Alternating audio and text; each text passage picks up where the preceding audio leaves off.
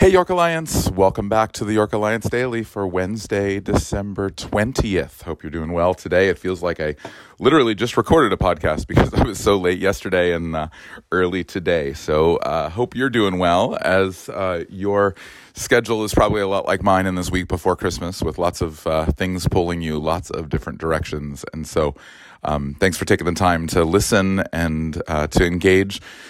The beauty of the Christmas story and who Jesus is and who Jesus was prophesied to be in the midst of all of the craziness, it's so important for us to just step back and recognize the beauty of this incredible story that we tell every year as part of the church calendar, as part of the rhythm of our lives. We want to declare over and over again that we have hope because Jesus has broken into history. We have hope because the God of the universe has chosen to become one of us. We have hope because God has chosen to redeem people, not just leave us in slavery to sin or leave us in the midst of our brokenness, but to bring us back to the original purpose that He's made us for, that we would be co-creators with Him and representative rule of all that He's created, moving things from chaos to order.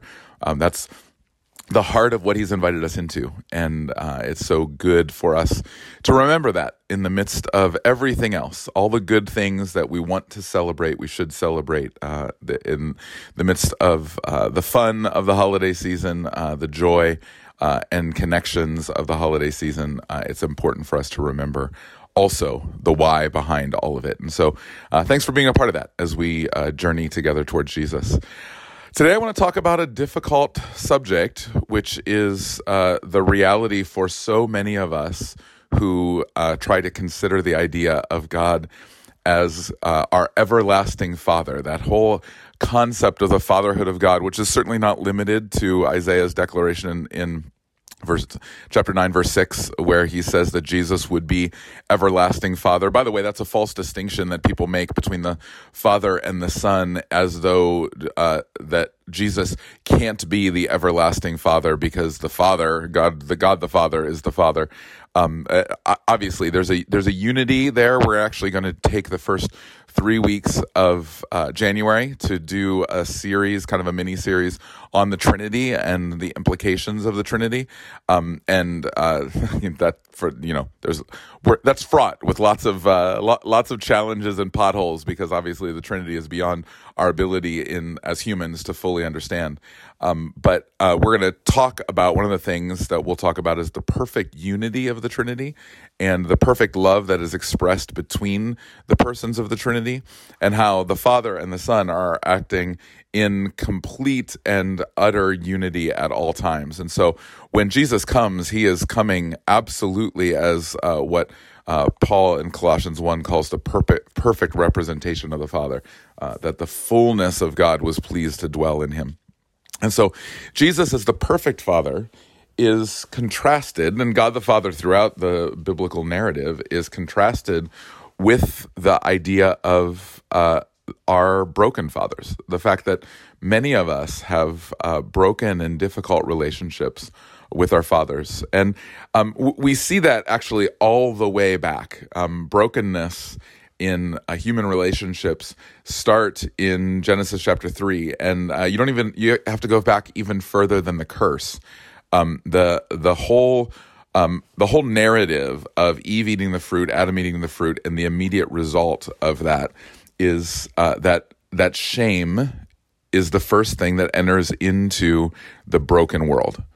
So when Adam and Eve eat the fruit, they don't immediately come clean. They first hide from God because they're ashamed, and then they blame one another because they're ashamed. And shame becomes the general driving reality of sin for all of our lives. On one side, you can call that pride, and there's cases to be made that pride is original sin, is the core of sin, and you can certainly make the argument that pride is what led to the fall. There's a fascinating argument made in Donald Fairbairn's book, Life of the Trinity, I think it's called.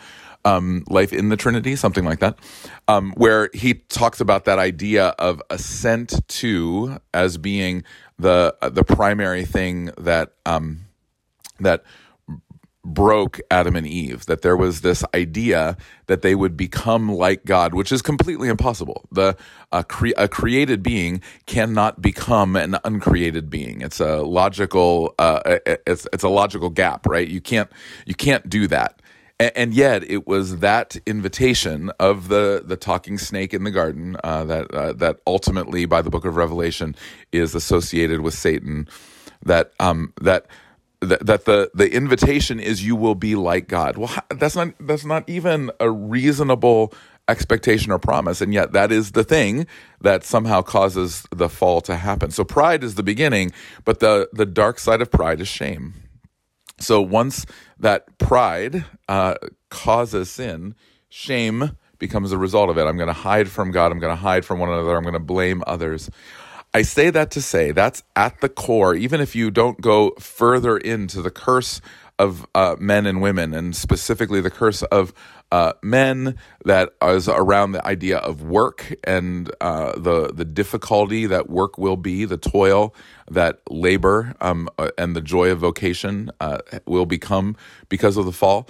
But even before that, shame becomes the driving factor by which men and women, and in this instance, I want to zero in on men, interact. And so what you have is, over generations, you have this, and by generations I mean like literally since Adam and Eve, recorded history. What you have are men who, to one degree or the other, are acting out of shame in the way that they're parenting. And so we are, all of us as fathers, imperfect fathers, because to one degree or another, we're acting out of shame. We're either acting out of shame because we are unwilling to engage our kids at an emotional level that we know they need to, or we're inconsistent, and so because we're inconsistent, we back away because we recognize our own hypocrisy, and so we back away from the responsibility that we should have. We often don't step into the spiritual leadership because we recognize how deeply imperfectly we do it, and so again, we back away from it rather than owning up to that reality, which is of course a reality for all of us. We back away from it.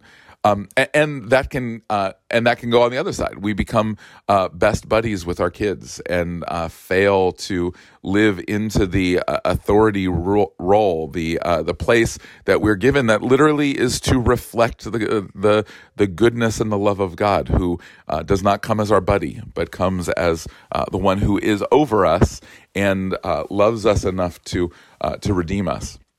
And so at a very almost kind of vanilla level, failure is the normative way that fathers interact. And then, of course, it goes way darker than that.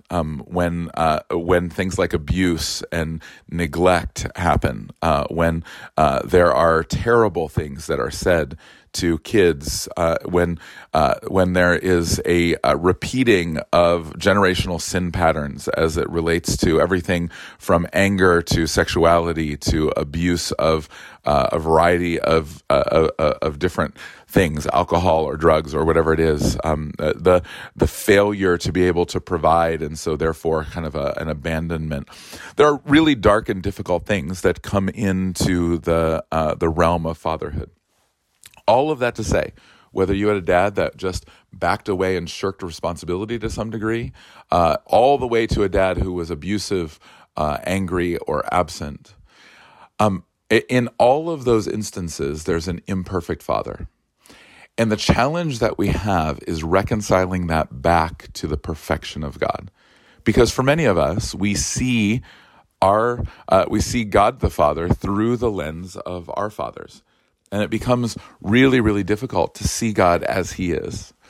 And so what we're called to do as best we can through meditation and prayer and study of the word is to seek to see God as he is, to recognize that he's the perfect father, to understand how he's interacted with us. And so the way that we do it is not just to will God as the perfect father, but it is to study, to read and engage, to meditate on and consider the things that God the Father does. I gave you 5 of them on Sunday, well, really 10, because it was, the positive and the negative side of each one. But there are so many more. And what we're called to do is press into that, to understand who God is, so that we would counteract, not hold our earthly fathers to a higher standard or a different standard, but to recognize our earthly fathers are always going to be broken, and they're never going to do all that we desire God the Father to do. That doesn't mean that fatherhood's a bad construct. In fact, that's why the Bible pushes into God as the Father as this meta-narrative throughout Scripture, because we need a perfect Father. We need an eternal, everlasting Father. And Jesus has come that we would have one. And so I want to encourage you to meditate on that, process that over the next couple days as we move towards the birth of Jesus, our commemoration of the birth of Jesus, and all of the celebrations. Take time in the quiet to remember who he is and what he's done. May the grace and peace of Jesus be yours. May you sense his Spirit in you, transforming you from the inside out, and especially flowing from you at this moment when the world needs to hear. May we be the voice box that speaks the grace and truth of Jesus. Have a great rest of the day. I will be back with you one more time tomorrow. Grace and peace to you.